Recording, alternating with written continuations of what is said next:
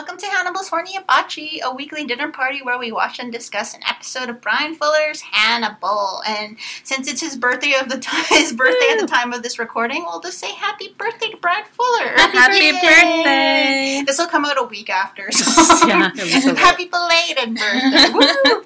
So I am Sonia, your friendly neighborhood true crime nerd. Let's go around the table and introduce the rest of the party. Hi, my name is Celeste. I'm an artist, a nerd, and I'm new to Hannibal. Hi, I'm JJ Neepin. I'm a local filmmaker, local nerd, and the Fannibal of the three. And this week we watched Futamunu, I'm going to say. Futamunu. Which first aired April 4th, 2014.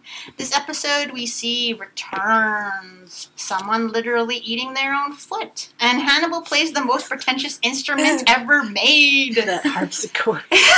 Which comes up right now. So we start this episode with Hannibal playing the harpsichord. Possibly the most horrifying and pretentious instrument ever made. And why is that, Sonia? I don't like the harpsichord. Like, who plays it? Hannibal and Lurch from Addams Family. That's who plays it. That's all. But Addams Family. I think it's just because it's like the piano, but it's not. It's actually a little harder to play. It's harder to tune. Is it like an organ? Yeah, it's kind of, it's even... No, it's like a simpler version of the organ, actually. It's not even an organ. No. It sounds a lot it's like a small piano, but it's not a piano, obviously. But you can tell by the way it sounds. Mm-hmm. So I could see why it seems pretentious that he likes to play it. But it's also, like, simpler than having a piano. For sure. Well, it's kind of weird because it's like, I could play piano, but I'm going to go the next step further and annoy you more. Yeah. So, we see later that he is vexed in finishing his musical piece, which he began as therapy to get over Will trying to kill him. So, air quotes. Therapy. He's so traumatized. Or to get over Will. Oh, and I forgot to mention this episode, we are drinking Barefoot Moscato California white wine. Deliciously sweet. Oh. Yeah. That's more high pitched than I thought it was going to be. But yeah, we drank with my sister, we drank a whole bottle of the stuff before we started the show, so. You're not supposed to tell them that, Sonia. You're supposed to be a professional. Well, this is how we do it. This is our way of being Hannibal-y. Anyway. Hannibal-y. But Hannibal being able to compose annoys me. I don't know. He's just too damn perfect at everything. I swear, if he wasn't killing people, he would be a Gary Stu. Well, I think he kind of is a Gary Stu in the capacity of it. Kind of is. Yeah, but like, what makes him not a Gary Stu? What's a Gary Stu? You know what a Mary Sue is? Oh, Mary Stu. Okay. Yeah, a Gary Stu is a Mary Sue that's a guy. Oh, okay. Yeah. And so... I'd still call him Mary Sue. But he is such a Mary Sue, though. Like, but what makes him not a Mary Sue? I think... Well, what is a Mary Sue? I've heard the expression. I know of it. I think I know what it means, but it's tell me what you think. The most perfect person that has, like, no problems, no... Oh, okay. Yeah, like, a perfect example of a Mary Sue would be Bella in Twilight. Like, everybody loves her. She hates herself for some reason, and the only fault that she has is she's clumsy. So it's like she has all these amazing powers and stuff that comes up that ends up saving the day. Okay. So like they're absolutely perfect. No, everybody loves them. And so, yeah, like Hannibal in this universe is kind of a Mary Sue. He really is. Yeah. Now that you mention it, I never even thought of that before, but he really is. Because he does everything so perfectly. Everybody loves him, and nobody suspects him at all. But it takes a lot of discipline to be a Hannibal Mary Sue, to be fair. You know, you just have time for friends. It's just all about being better.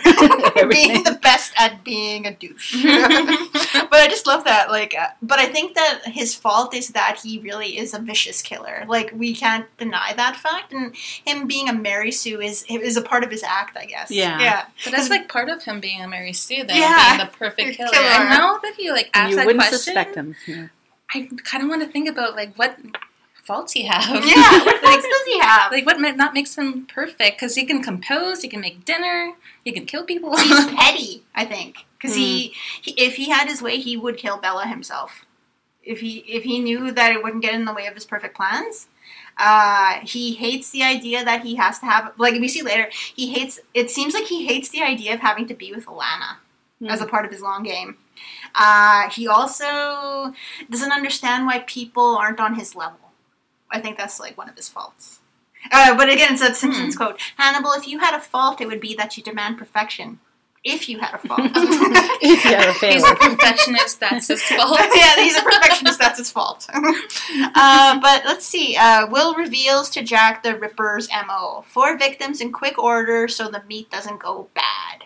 Sounder.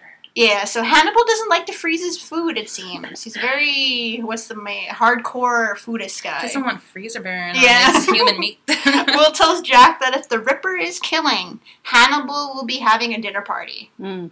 And so we No, cut. did he say that? Yeah, he said It's that. something Like, along those lines. if the killer is, if the Chesapeake Ripper is killing again, Mhm. you can bet that Hannibal will be having a dinner party. He said something similar to that. I can't remember the exact line. It's at the very beginning. Oh, that's right. I did say No, I it. didn't Okay. remember that. No, I was just trying to remember the line, and I was like, where was I? And I thought, oh, I was probably lost in Will's eyes. That's like- the right response to that.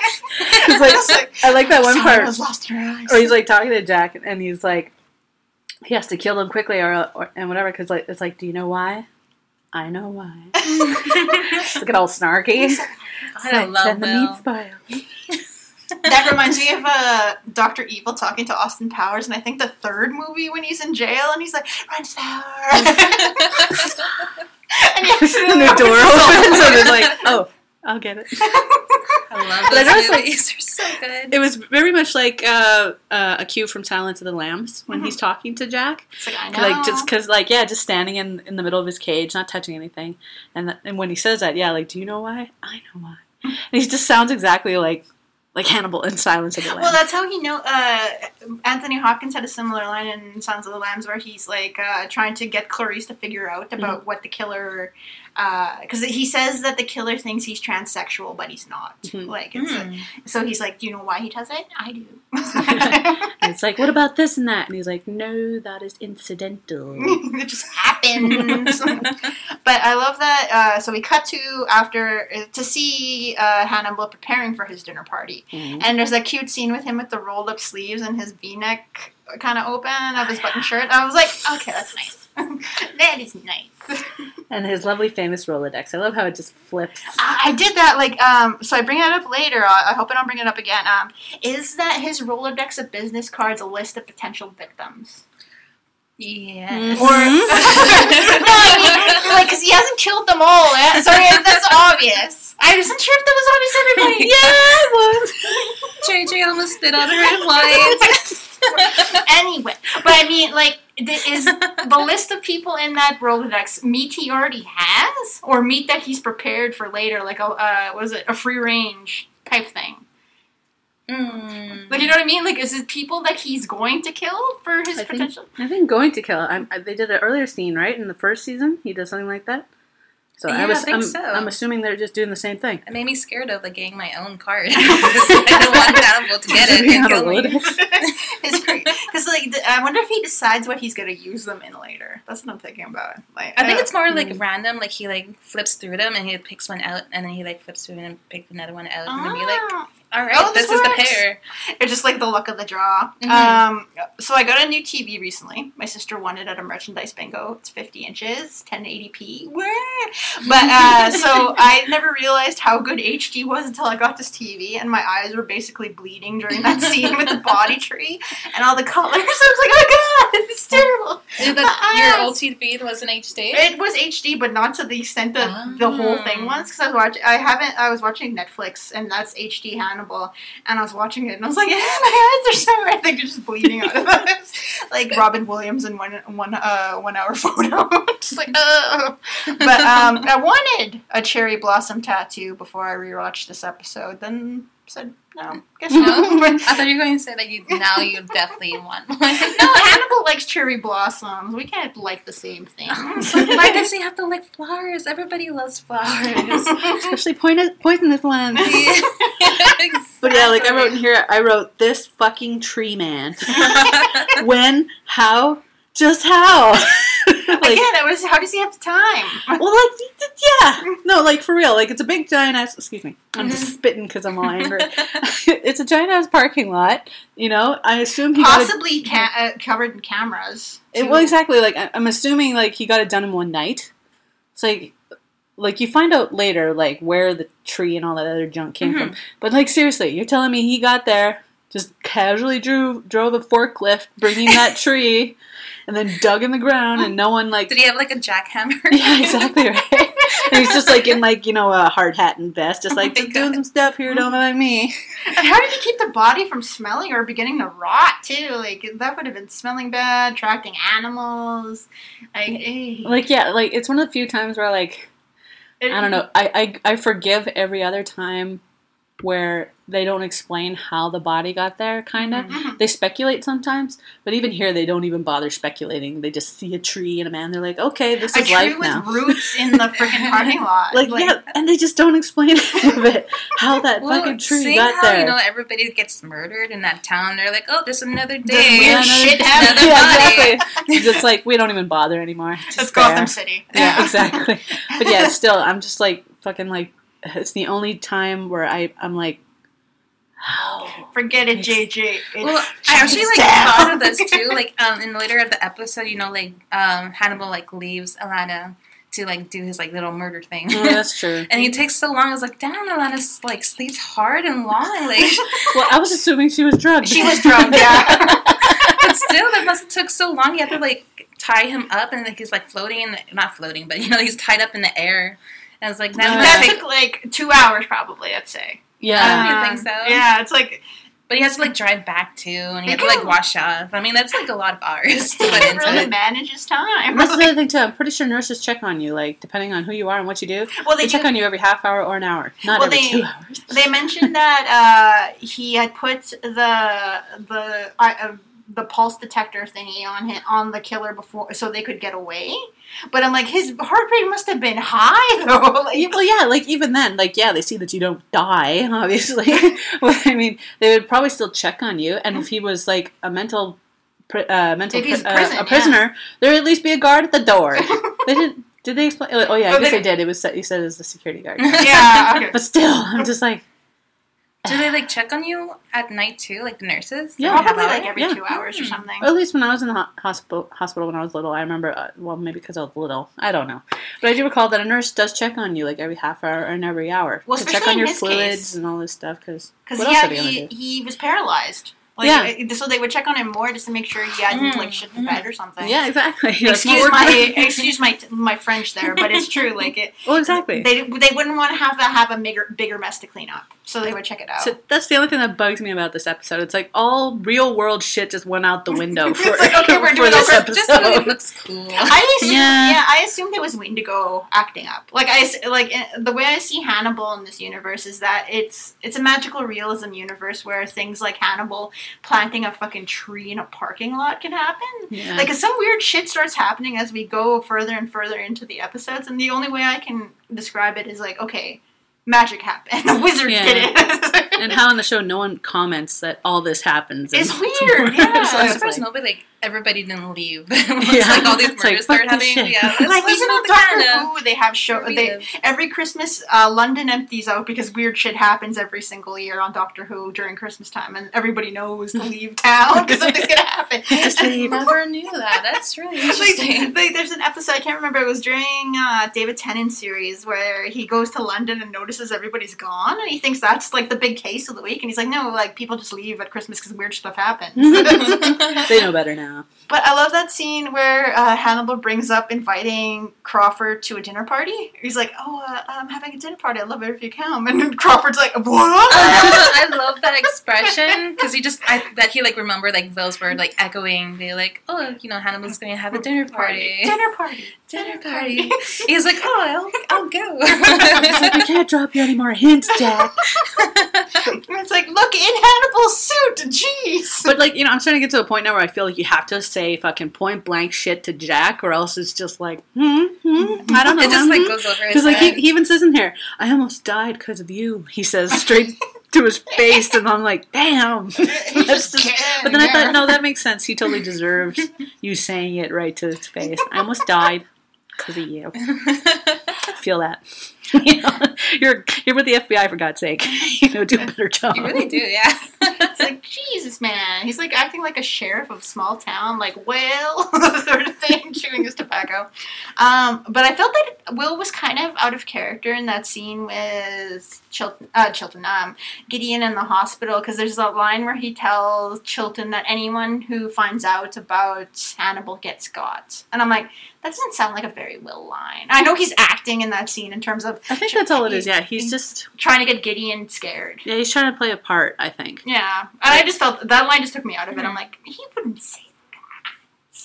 Gets got? Yeah. Like, why wouldn't he say gets got? Because that sounds too gangstery for Will. You know what I mean? Like, he basically murdered. He's an ex-cop and all that. He knows the lingo. He's just probably never used... It's never really part of his own colloquialism. Well, you know how some people who usually don't swear and it sounds wrong? That's how I feel about it. Yeah.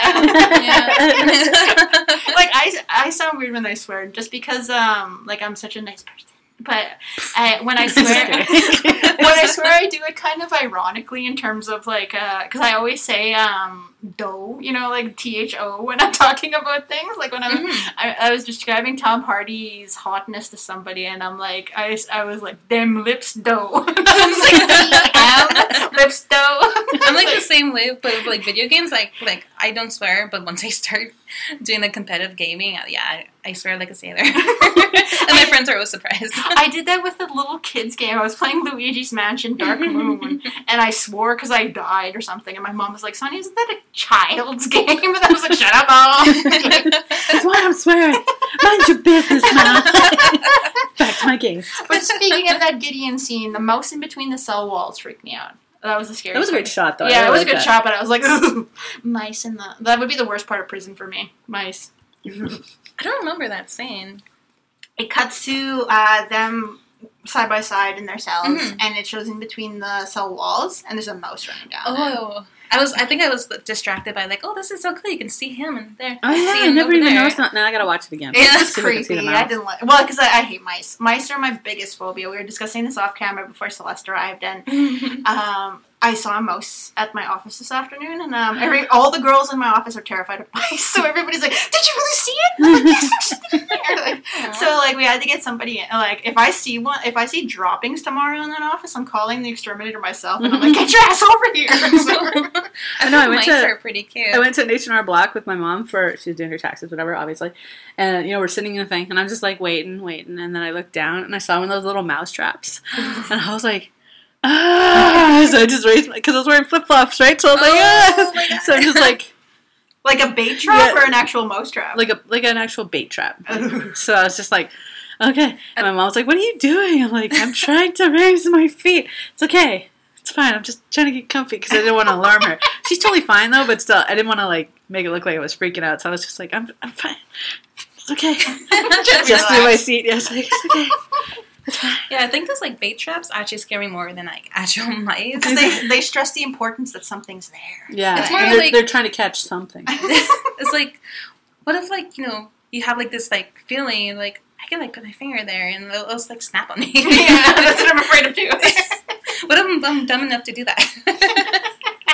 But I also have like a funny mouse story. Like, the only time I saw a mouse in my house was, like, maybe, like, a couple years ago. The only time it appeared. And I was playing games downstairs, and my cat was, like, sort of, like, bouncing around. I was like, "What are you doing, Coco?" And she, like, looked at me, and, like, and there's a mouse in her mouth, and she dropped it, and it scurried away. It's, like, the only time I ever got scared of a mouse, because I was not expecting that. I was like, ah! Oh, no. Never seen that mouse again, so it probably died somewhere. It probably died of its wounds in the wall somewhere. I was scared I'm going to find like a little mouse corpse underneath like the recliner because I think that's where it like ran last. There was not, by the way. Oh, gross. Moving on. I was going to say, in that scene when Will's talking to Abel in that thing, Will says to him, that's the number one question. Like, why? Why would he do that? And it's like, because he just wanted to see what would happen. And I thought that's classic psychopath behavior. A lot of the times they just do shit because they want to see what will happen. Because they can't even fathom half the time. So it's like, let's see what happens. It's like, you fucker. Well, off camera, me and Celeste were talking about the trailer for It. And how she hasn't read the book or watched the Tim Curry version. And in It, the bully of the story, he finds a fridge, like an old used fridge in the woods, and so he's like, oh. So he's intrigued by it. So he starts bringing kittens and puppies to it, leaves them in there until they suffocate to death, just to see what'll happen. And I'm like, ah. Oh, no. And in a movie about, like, in a book about, like, a killer clown that could turn into anything that scares you, that was the scariest part of the book, because he comes back and sees that the puppy hasn't died yet. So he's like, okay, shuts the door and waits some more. And I'm like, ooh. Oh my God, sick little kid. I'll rent you that book, Celeste. Oh. You know what? You just reminded me. Should I say it's my sister-in-law? Anyway, apparently, You already said it. apparently, I think when she was little, I don't know. She found puppies or something. I don't know. She was trying to like take care of them or something because it was winter. I don't know. All I know is she grabbed these puppies, put them in the empty freezer that wasn't on, in the garage or something, and then she closed the lid.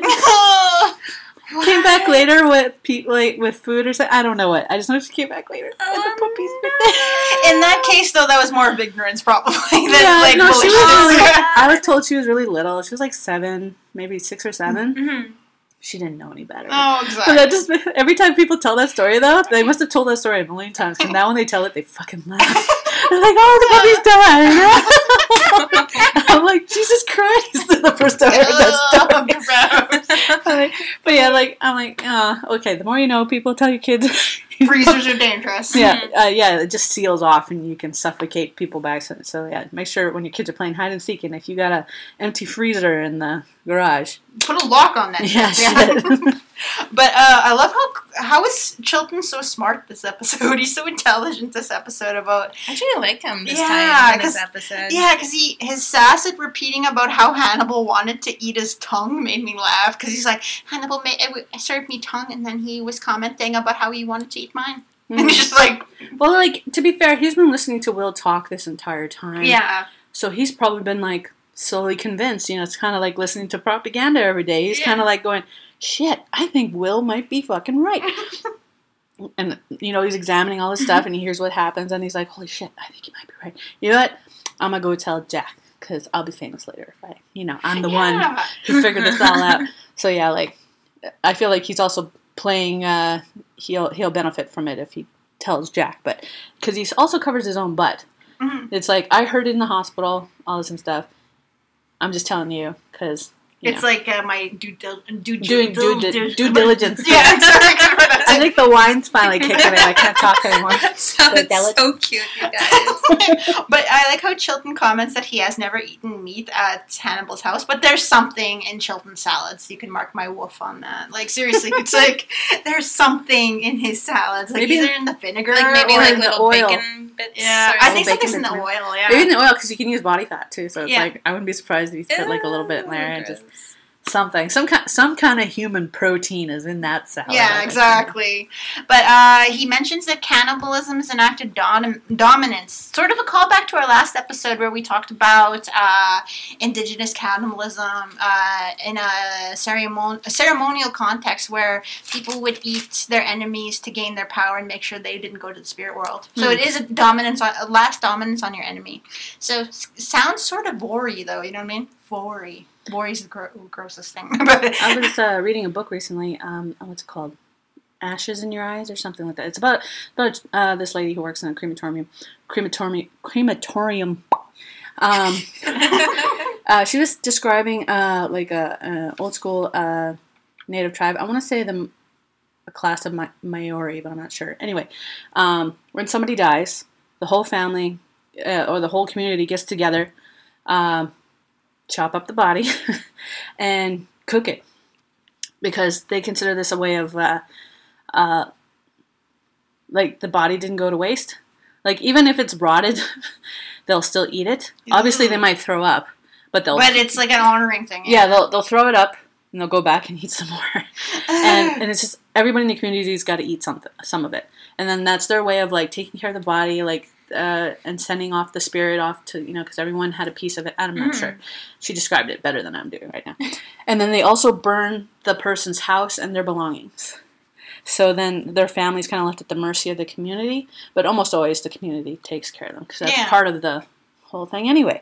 So I thought that was another interesting thing on cannibalism. So obviously when settlers came over to them, they said, you can't do that, and started burying their dead. To them, that was like the worst thing ever. It's like, because like they rot. rot. yeah, they're just rotting in the ground. It's like, Mm-hmm.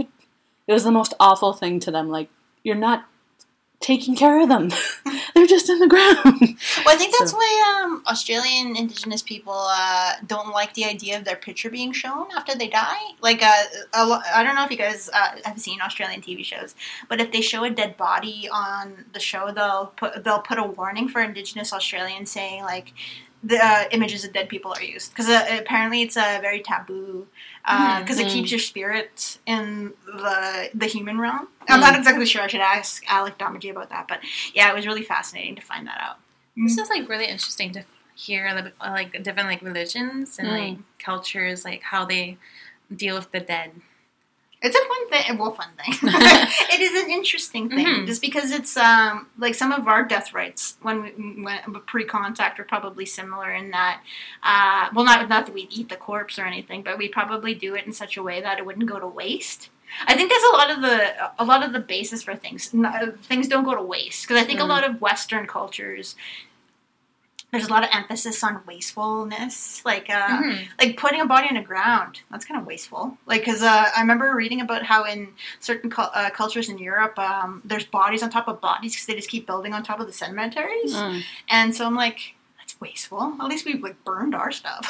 Yeah, I think in some of our native cultures too, we put them on those really tall racks or something, like at least, I don't know, 10 feet above the ground or something. And then the birds and animals would come and pick away at the body, because then that way their body's being given back to nature. Yeah. And it's like a nice, circle of life thing. They call that sky burial in Tibet, I think.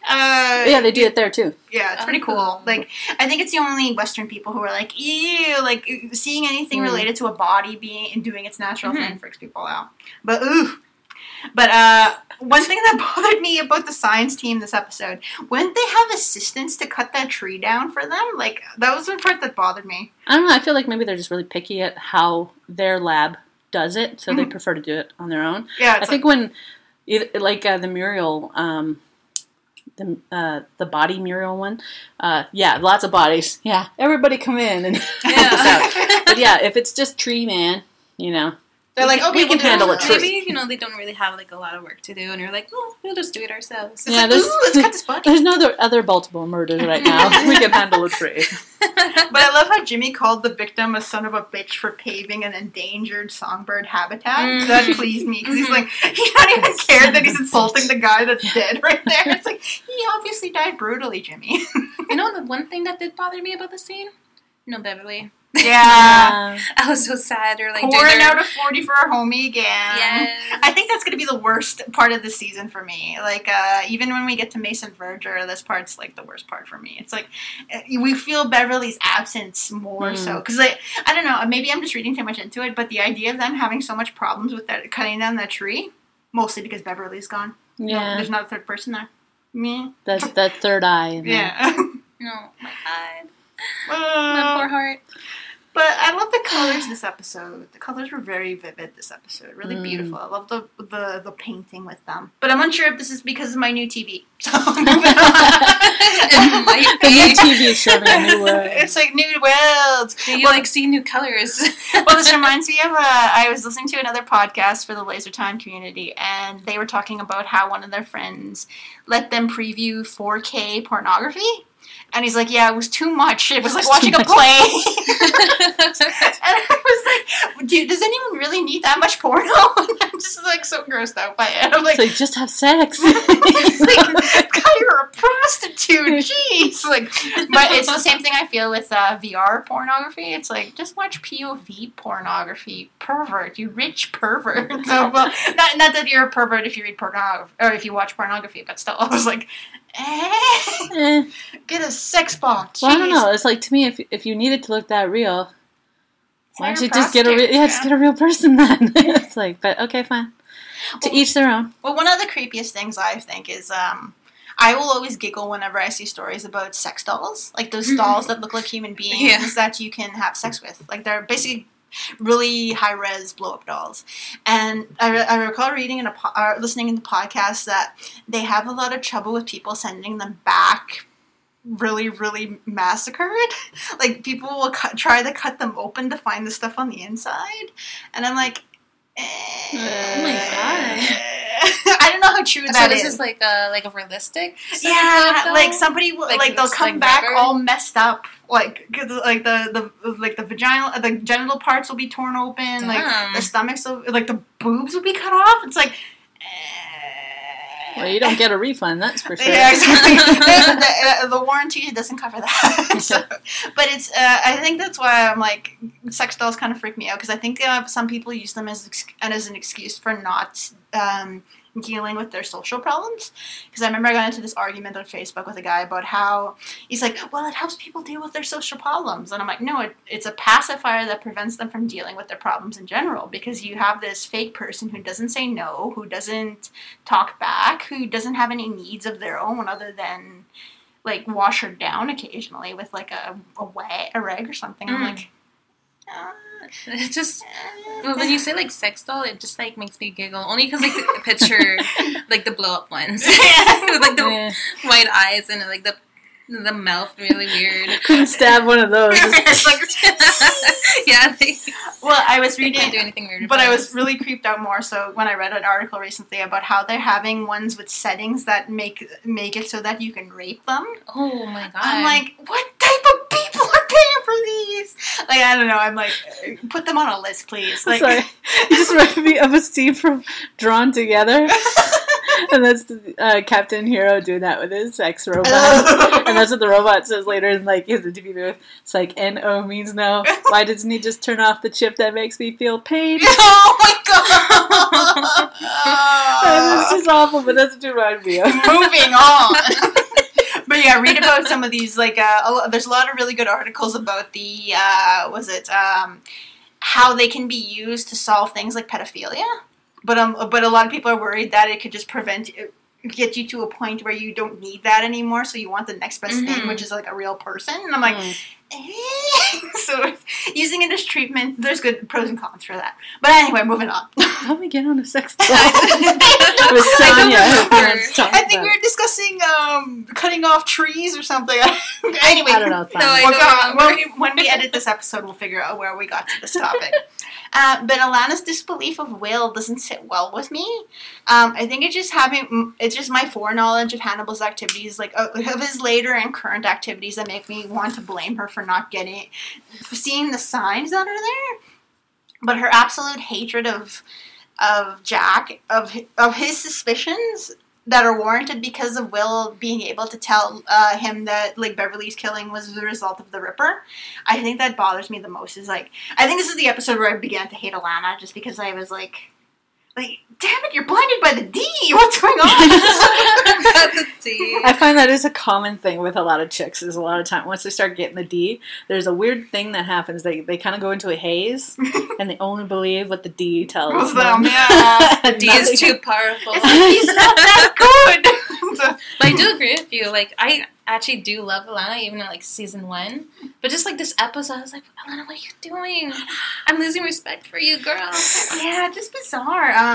But I hope the enemy dynamic between Will and Hannibal continues. I think it does. I was reading up the later episode descriptions, and it seems like it continues. But I love Hannibal's subtle threats at Will, especially regarding Alana, just because he knows that Alana's seeing him now. And I love that the danger's always there. Like, Will is always aware that, like, this is basically like the fox in the hen house sort of thing. Yeah. I do like when he says that to Hannibal in regards to friendship. It's like, it's a terrible feeling, isn't it? Bet. Nice, Will. But this is related to what Celeste said earlier. I think it was Celeste. The sausage fest of the science area is making me sad. We need to remember our Bev again. It's like, hand over heart. I'm making her like an altar already. We'll make a wreath. But why do I ship Gideon and Chilton? Like, this is a new thing. Like, Gideon like tried to murder him last season. That's a weird ship. I pair Chilton with everyone that hates him or wishes him ill. Like, just pair with him. There's just for everybody. Do you pairing Is that like ship with Will left? too. Is that ship left dock? No, it hasn't. Okay. I think it's more because like Chilton, Gideon hates Chilton, so it's like he keeps wanting to. It's like one of those like love-hate. Yeah, it's like things. that's my favorite type of pairing. It's terrible.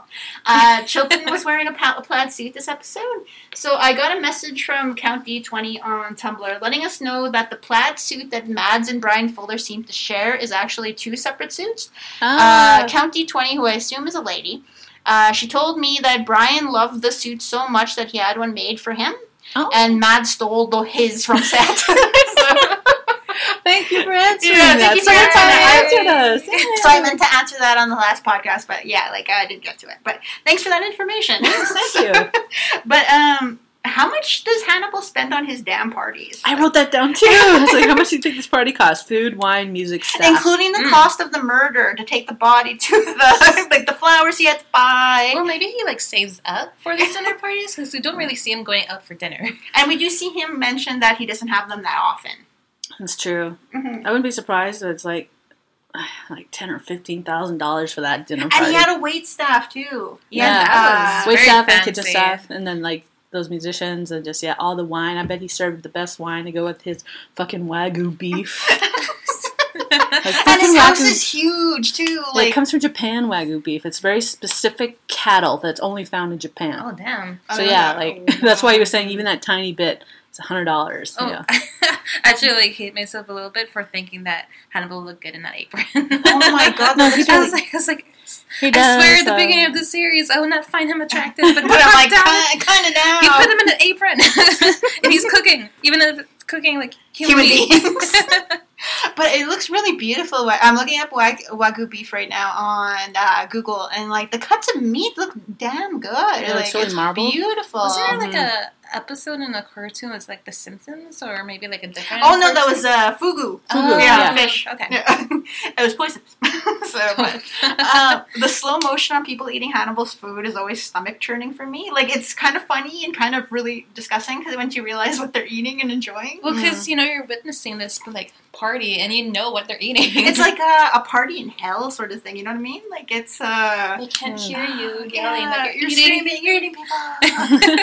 But it's really gross to me because like it reminds me of that scene in Red Dragon where they're showing in the opening credits Hannibal's trial, where people where it's revealed in the trial that people were eating human beings at Hannibal's dinner parties, and somebody actually faints in the gallery. Yeah. And I'm like, oh man, that would be so cool to find out. Like, imagine how many people were freaking out when that happens because like basically all of high society of Baltimore is there, so everybody in that town above a certain tax bracket had eaten at Hannibal's house. And I'm like, ooh.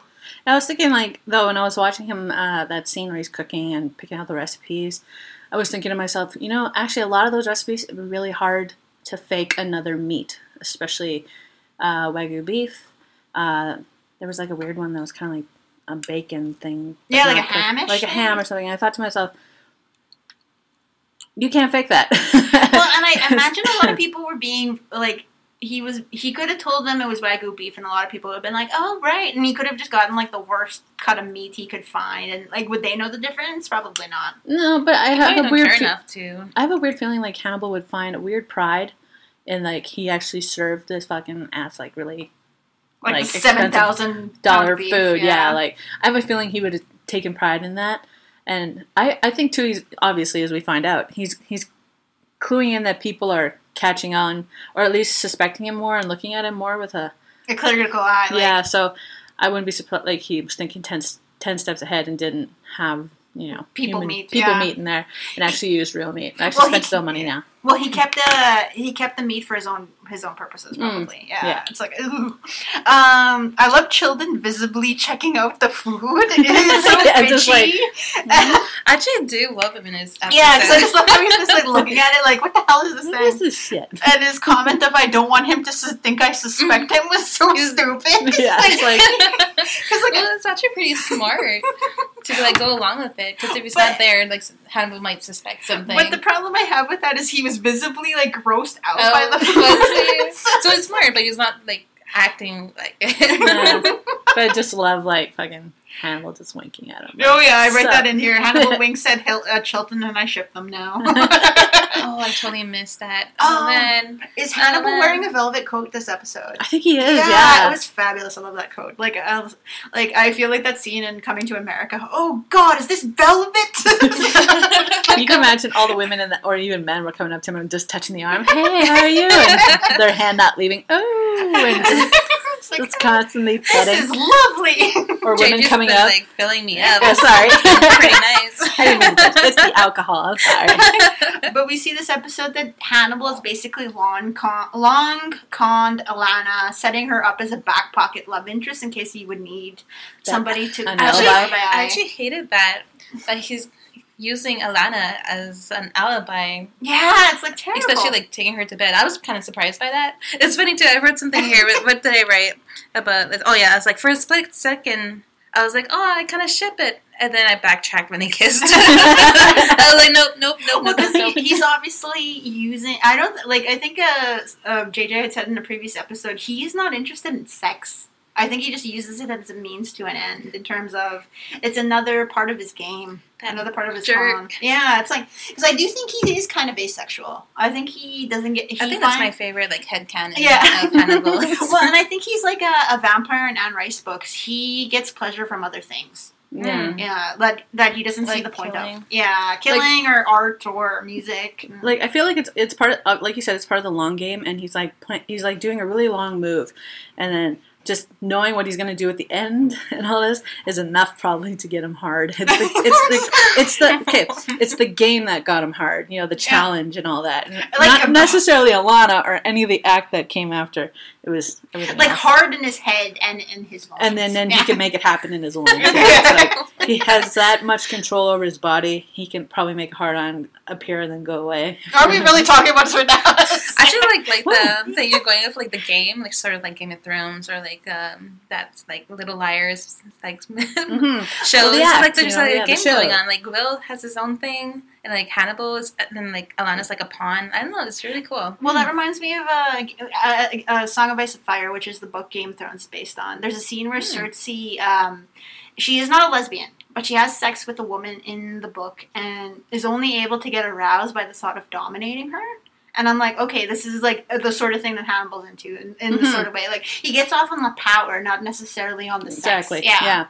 So yeah, it's pretty. As I said right here, this is the episode where I dislike Alana because of her being blinded by the D. The relationship is kind of unethical since she has seen him as a mentor, and she does specify that he has been in a higher position than her when she was a student, and so there seems to be a really big power imbalance. It's like he was sort of grooming her for the as a potential love interest, and I'm kind of like, ugh. It's like the professor-student kink.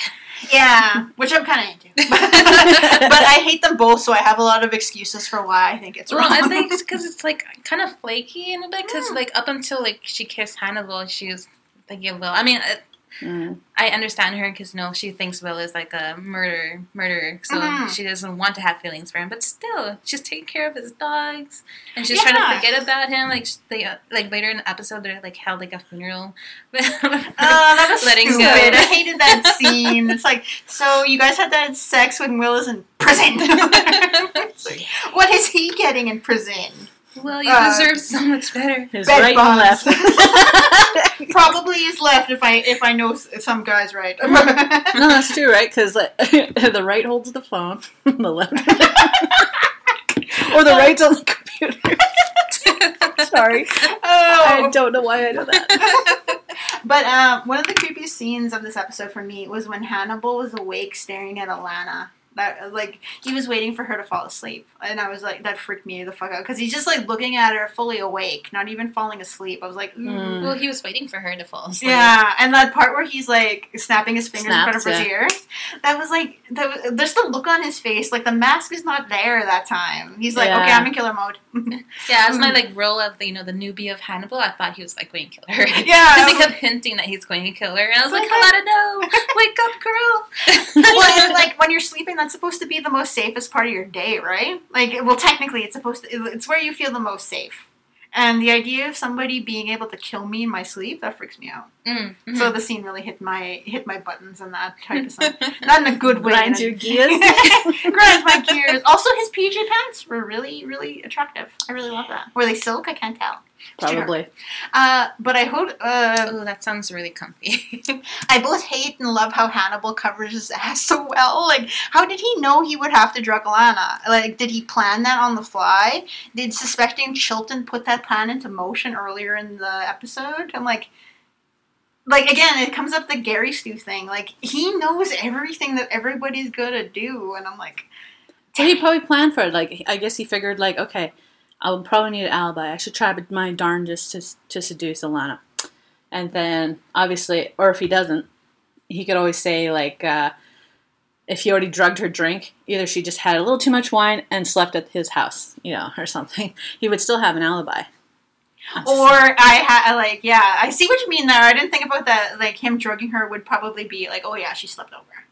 But that would kind of be a flimsier alibi because she had been sleeping the whole time. But yeah, if he actually slept with her, then works out better. Mm-hmm. Oh, it's creepy.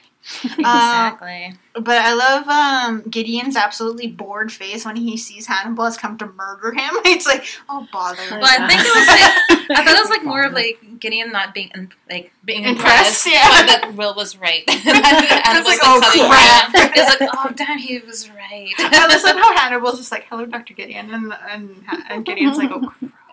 Like, damn it, Will, you're right. But I was curious to know if Hannibal shaved before he got back into bed with Alana. It reminded me of that scene at the beginning of Bridesmaids where Kristen Wiig is like hanging out with her like douchey like side hoe, and like she puts on the makeup before going back to bed. It's like, oh, I just woke up like this. I love that. I wouldn't put it past Hannibal. I shaved beforehand.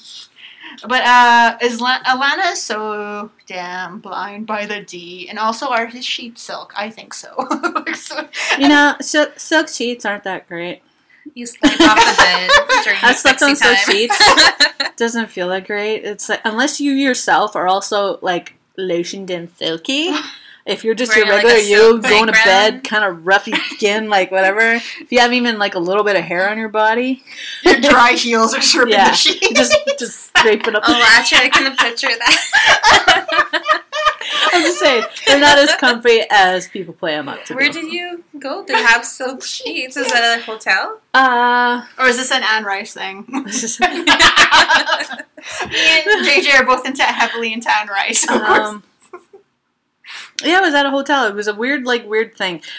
We got our room upgraded because there's something wrong with our room or something. So me and my sister were in like one of these fancy ass rooms vacating. It was just like, you're in this room, don't worry about it, don't worry about the cost. And they were like fucking silk sheets, and I was like, oh, shit. So we're all grimy from being on vacation, so like half the time you could just hear us scraping on hear our feet just.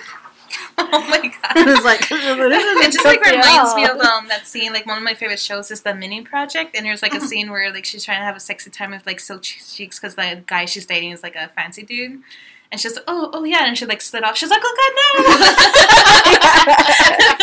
She's like, don't look at me. Oh, but I love Hannibal's house. Hannibal has a really beautiful house. I'm just like I hate him. His house is beautiful though. Like I really love the dark walls. There we see a shot of samurai gear in his hallway across from his bedroom, and it's kind of it is a shout out to Hannibal Rising, and that armor probably belongs to his aunt, who we'll meet in season 3. I was wondering about that because they we kind of don't. like. We find that out in season 3, though. But we don't meet her. We meet her in season 3. No, we don't. That's not his aunt. That is his aunt! No, by marriage! No, it's not it. The actual physical woman we meet in season 3 isn't his aunt. She says to Will on the train, I was a child with Hannibal. She was an assistant, like a maid, like a handmaiden. For his aunt? For his aunt. That's not his aunt. Mind blown. Well, maybe it's like the pre-way. It's like she's immune to time. Maybe when you like know like an older chick and you call her auntie because she's like a friend of the family. Maybe it's like sort of that. In my defense, she could have been the same age as him. He grew up and his uncle married her. Okay, no, I agree. Like when I first saw it, I thought they casted really young for his aunt, and then she explains who she is, and I was like, okay. So like that makes a lot more sense. Otherwise, that's just like fucking like misogyny up the too. It's I'm 60 years old or whatever, but I look 20. Well, that bothers me because like they're casting Aquaman's mother in the next Aquaman film, and Nicole Kidman is playing Aquaman's mother in the movie. And Nicole Kidman is 5 years older than Jason Momoa's wife. And I'm like, why would they do that? There's so many like great older actresses that can play it. And technically, she could probably be like an immortal. Like in that case, it's like okay, that's fine. But I still hate that thing. It's kind of the petty reason I don't want to see Spider-Man because I'm like, okay, Robert Downey Jr. and the woman who plays Spider-Man's aunt in that movie are the same age, and I'm like, so in the Marvel universe, at the age of whatever RDJ's, I think he's like 50. If at 50, you can either be Iron Man, if you're a good dude, or you can be Aunt May. That's all. And I'm like, sorry to keep going. But yeah, ageism in Hollywood bothers me. I'm sorry, how did we get on the topic? Oh yeah, because you were saying it was the aunt in season 3, and it's not. But I still like that in Spider-Man, like Peter Parker is actually a teenager. Yeah, he looks like it. At least that's what's great about that movie. Oh yeah, like I really like that part because I really hate when they use cast people. Like when it's someone's obviously 24. Like that's why I don't like Riverdale kind of because everybody looks a little bit older than 18. Really.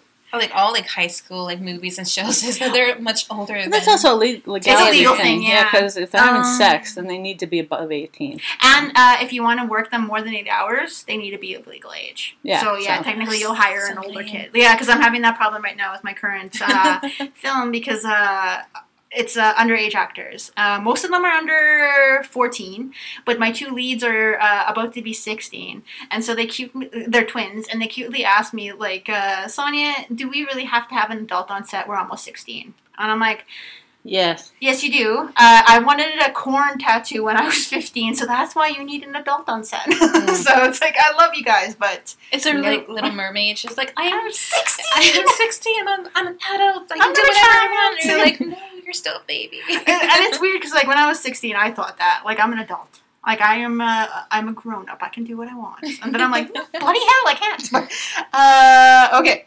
So this episode, we have a segment where 2 men enjoy a meal together, one of whom is eating his own leg. So, this inspired by this, today's Under the Table segment focuses on Armin Muse. I'm going to say Muse. I'm not sure if that's how it's pronounced. But anyway, Muse was a computer repair tech born in Essen, West Germany, and living in Rothenburg at the time of his crimes. He was described as just like any other child. He loved animals and found living in the German countryside idyllic. At the age of 5, his father abandoned the family, followed shortly by his half-brothers leaving home. In his later life, he found a second life on the internet after his mother's death. He stumbled upon chat rooms about cannibalism, where there were people offering themselves up to be eaten. During his later trial, German prosecutors described how Muse had fantasized about killing and devouring somebody, including his classmates from the age of 8. Muse posted an ad on a website called Cannibal Cafe, looking for a well-built 18 to 30-year-old to be slaughtered and then consumed. Muse met people in hotel rooms where they role-played cannibalistic acts, but no one was actually willing to go through with it, obviously. Muse did not attempt to force them to do anything against their will.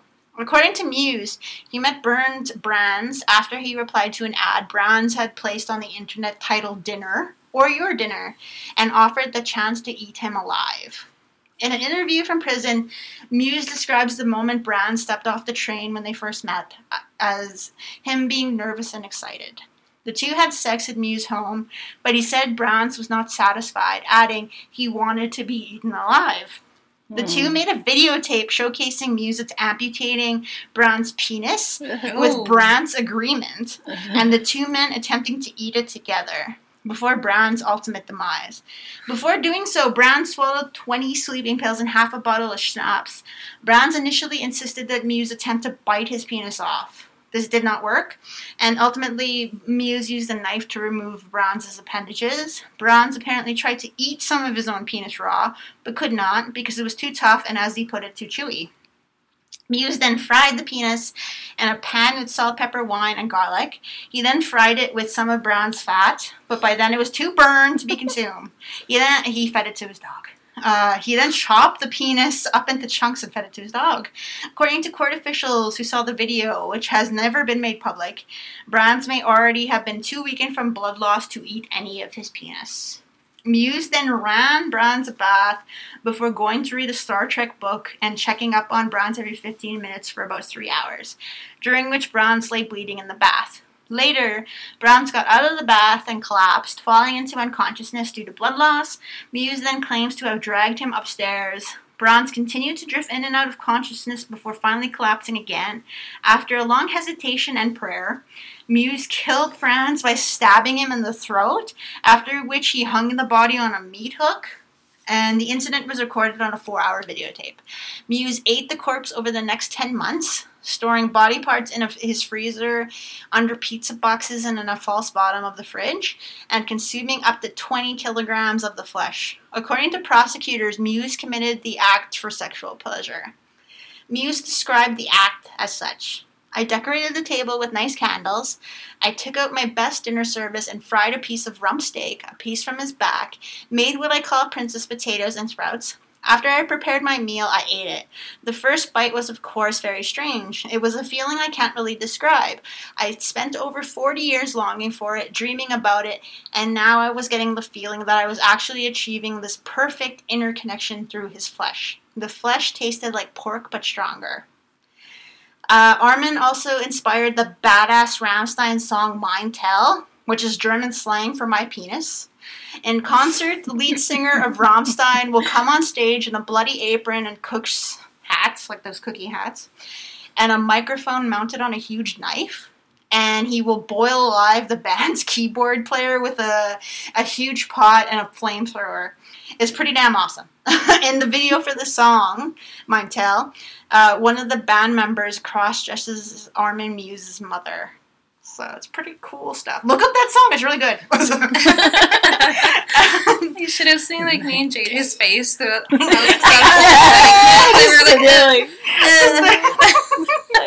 yeah, Armin Muse is mentioned not by name, but his acts were mentioned later in the season by Mason Verger. So I was planning to keep him for that episode, but then I was like, nah, it fits more better this episode. So you get him a bit early.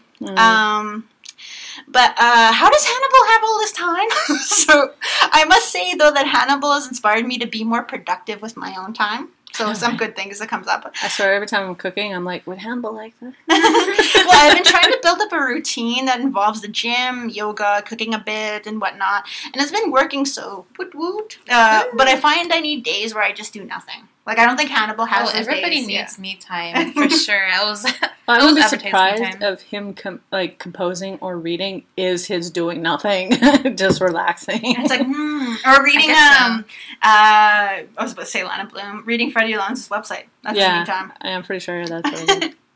But I really adore Mads and Eddie Izzard's interactions on this show just because they're so awesome together. I love that. I was curious to know where he's keeping Gideon during this time, because he obviously brought him back there, and in the house when Alana was there.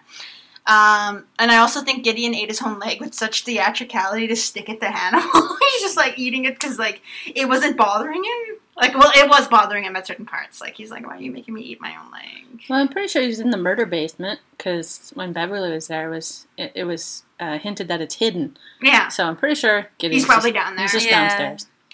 But I can barely stand biting my own tongue accidentally. I don't know if I could eat my own leg. Oh God, I gagged when I saw him like cut it up and like eat put it in his mouth and eat it. I was like, ah, so gross. don't know, like, the first time I watched that episode, I was kind of like, I was like, but then, like, second and third time, I was like, all I could think about was, like, that was the most fucking pretentious dish I've ever seen. Yeah, he made it clay. It's like, shut up, Hannibal. But I like how mean he was to Gideon. He's like, you're not using it anymore. I was like, Well, because he chopped it off. Well, and because he's paralyzed, right? So it's like, he probably did it while he was, like, alive, too. Well, no, he obviously never was alive. He probably didn't even freeze it. He's like, oh man. Speaking of that, did Hannibal, like, pay those guards to push him down the stairs? Or I the wonder guards? if he did. Like, or... I was just... I thought I always assumed Chilton organized it. That was my feeling, but now that you mention, I didn't even think of that. It's very possible that Hannibal did, but like, why would he incriminate himself though? I think they did it. Like, they keep implying that they did it because of the nurse that Chilton. Maybe they did their own malicion. Yeah, but they like threw him over like the edge, and he like landed on that thing. Well, and they could always make the excuse he attacked us. Foolish. That's frustrating. Yeah, it's just like weird. Anyway, if you have answers to that question, please answer it. Please, like, it probably is in a deleted scene why they did it, probably. or who was the culprit. It was probably a scene. But why did Jack go alone to the suspected location of the Chesapeake Ripper? This is Ripper territory. He could have died. So, but how many people so far has Hannibal cut the limbs off of? Again, where does he find the time? And I suspect it was Miriam that Bev saw in the basement 2 episode. That's my hot take. Oh, what? Yeah, that's going. If we go by what I know, just using this episode, I think she saw Miriam, and that's why he like took her to a different location to hide her. Well, to hide her, and because the game was up. Well, what's the timeline then between when Miriam went missing? How long did they say? Miriam was missing for a very long time. Yeah, like are you telling me, like, if that is who he saw, or who we saw, that's the only thing where I'm still trying to wrap my brain around. But again, you just said that this is one of those weird universes where things happen and we don't care. But yeah, I'm just like, okay, where the fuck has she been? She's either been in the hole for this long, or she's been, like, in his basement this entire time watching him, like, do it. Sitting in the freaking dark. I was shocked when I saw that scene, because I was not expecting that. Well, I love that. Like, because she, like, they, unless he, like, she's just mentioned briefly in last season, right? She comes back, like, we're on the 6th episode of season 2. Like, she comes back now. Yeah. It's like, Jesus Christ, they give us You know, one thing I noticed about her is that she's wearing a nice dress, and you know Hannibal is the one that put her in that dress. Or at least threw it down to her, so that's the only thing she wore. So maybe, you know, your theory is right, and he kind of, like dressed her up like a doll in his basement. Oh yeah, like, or she had like a room down there, like it reminds me of like a serial killer thing where they'll like chain a person to the floor and like they can't get out of there, and it's like, but yeah, so like, what did you guys think of this episode though? Like, what is your come to the end of the episode. What is your favorite part of this episode and least favorite, and why? It was a ride from start to end. Like, this episode was really interesting, and I really like it a lot. And let me flip my page so I can see my notes. Let's see. Favorite is probably, like, Jack figuring out the whole, like, Hannibal being the killer thing. Because, you know, we know what's going on. And the fact that, you know, like, one of them is finally, like, figuring out that Hannibal is the one behind it. It's like, yes, you got this, dude. Well, he can't just kill her. He can't just Hannibal could just kill Beverly, right? He can't just kill Jack without stuff coming up, like, because people will notice if he's gone. Well, like, not that they didn't notice that when Bev was gone, but, like, he can't just kill him. And so I'm like, yes, he knows. So it's also, like, you know, like, part of the game too, which is I really like about the show. Now that JJ like pointed it out. And least favorite, probably Alana, because, you know, how she is in this episode, being like kissing and sleeping with like Hannibal, and be like, "What are you doing, girl?" It's like it seems like you know, vagina denta, where like a men's fear of like a vagina cutting off their penis. That's like how I see Hannibal. Like he's gonna cut off my vagina somehow. You know what I mean? Anyway, JJ. My organs. He's too much man. Wendigo. Turn you into a circus tent. So my favorite thing is just Will this entire episode. He was barely in this episode, huh? Yeah, but still, But he made it count. But whenever he was there each time, he stole the scene, and he was just like, he was all that classic Silence of the Lambs kind of Hannibal thing in jail, and it was just, I fucking loved it. Well, I love that scene where he's talking to Gideon, and Gideon looks scared. He's like, he actually looks like a worthy, like if he actually went to like a different kind of prison, I feel like he could hold his own. Yeah, obviously not physically, but like mentally, and just like, it'd be awesome. Least favorite? Least favorite. It's kind of a weird tie between Hannibal and Alana ending up in bed. Fucking. Is that out of jealousy? No, a little bit. And just, I'm not a fan of the roast of the leg because it's just such a pretentious dinner to me. I'm sure it's like any other normal meat, it's delicious, but I'm still like, fuck, who cooks in clay? Unless like you're like I've seen it in Chef's Table too, where one of the chefs cooks a lot of his food in clay and with like actual fire and all that, and I'm just like, I wonder how that tastes. It's probably pizza. It probably tastes really good. It's probably like equivalent like crock pot, where it's just meat falling off the bone. I'm sure, but I don't know why in this episode just felt too pretentious. Well, yeah, because it was like probably a lot of work. Probably took like 4 or 6 hours for him to do that, and Gideon had to sit in his wheelchair the whole time being fed by Evie. So just chill there, dude. I was like, just hang out. Like, that was it. The food will be good. Yeah. But my favorite thing this episode, how there's constantly callbacks to things that we didn't think about. Like, I remember the first time I saw this episode, I hadn't thought about Miriam since the end of her episode, or whenever they bring her up. Oh, yeah, because you probably thought it was like she was. I thought she was dead. Yeah, like because like they found her arm, she's probably dead. Yeah. But then I love that her sudden reappearance, and like it starts the fan theory. The fan theory at the time of this airing was that, okay, unless somebody shows up with something that you can't live without, they're still out there. So if your foot shows up, like if my foot shows up, I'm still out there. You can assume that I'm not dead yet. You can't sit without the body. I kind of would. Just so you know, knock on wood, that never happens. I'm just saying, if we're pretty sure it's Sonya's foot, I'd be like, well, shit. How do we know it's Sonya's foot? Her name's written on the bottom. Well, still, I'm just saying, like, what kind of life is that? So I'm hoping. Prosthesis. I don't know, man. But anyway, go ahead. My least favorite thing, Alana being blinded by the D. I know I said that 3 times already, but it's like, I've seen a lot of friends fall victim to the D, so it's like, I don't really like this episode in that case. Just like the D just makes me laugh. Like, when I went to Vegas, we found the D Club, and I couldn't stop giggling about it. Well, because like, you do have those friends that when they get boyfriends, they tend to disappear. Yeah, they become different people, right? Yeah. They just, like, but it's always, I always find it's a phase, though. It's part of that honeymoon phase most of the time. Their senses will come back to them once they start getting out of that and start actually maybe even living with them or seeing them all the time. Then, or like they're not showering or something. Something will happen, and then they'll start to clue in, and they'll be like, am I doing that thing? It's like, yeah, you are. You do are. Yeah, I'm happy for them, but it's also pretty annoying. It's like, damn it. Like, okay, but where can we find you guys on the Instawebs? You can find me on Tumblr and Instagram at Satumwah, SATUMWAH. You can find me on Twitter and Tumblr as JJ Neeps, and you can find me on Instagram as JJ Neepin Films. And you can find me personally as honey-child on Tumblr, honey_child on Twitter, and Saranic Nanu on Instagram. And you can find Hannibal Swarniabachi on Instagram, on Tumblr, and you can email it. Well, I think we're HHHabachi on Twitter, and please email us at hannibalswarniabachi@gmail.com. Shout out again to Count D20 for sending us that awesome bit of information about the suits. Someone's listening. Someone's listening to us.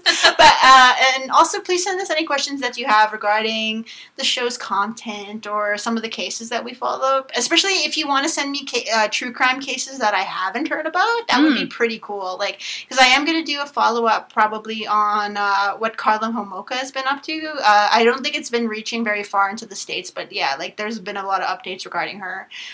Vince Lee is free in our city right now. He could even be me. So I'm just like, but yeah, like, so we want to get more info on cases that that haven't really been talked to death on other podcasts. So yeah, if you have any, please send them our way. I see what you did there. Talk to her death. Yeah! But thanks for listening, and we'll see you next week with episode 7. Bye. Bye.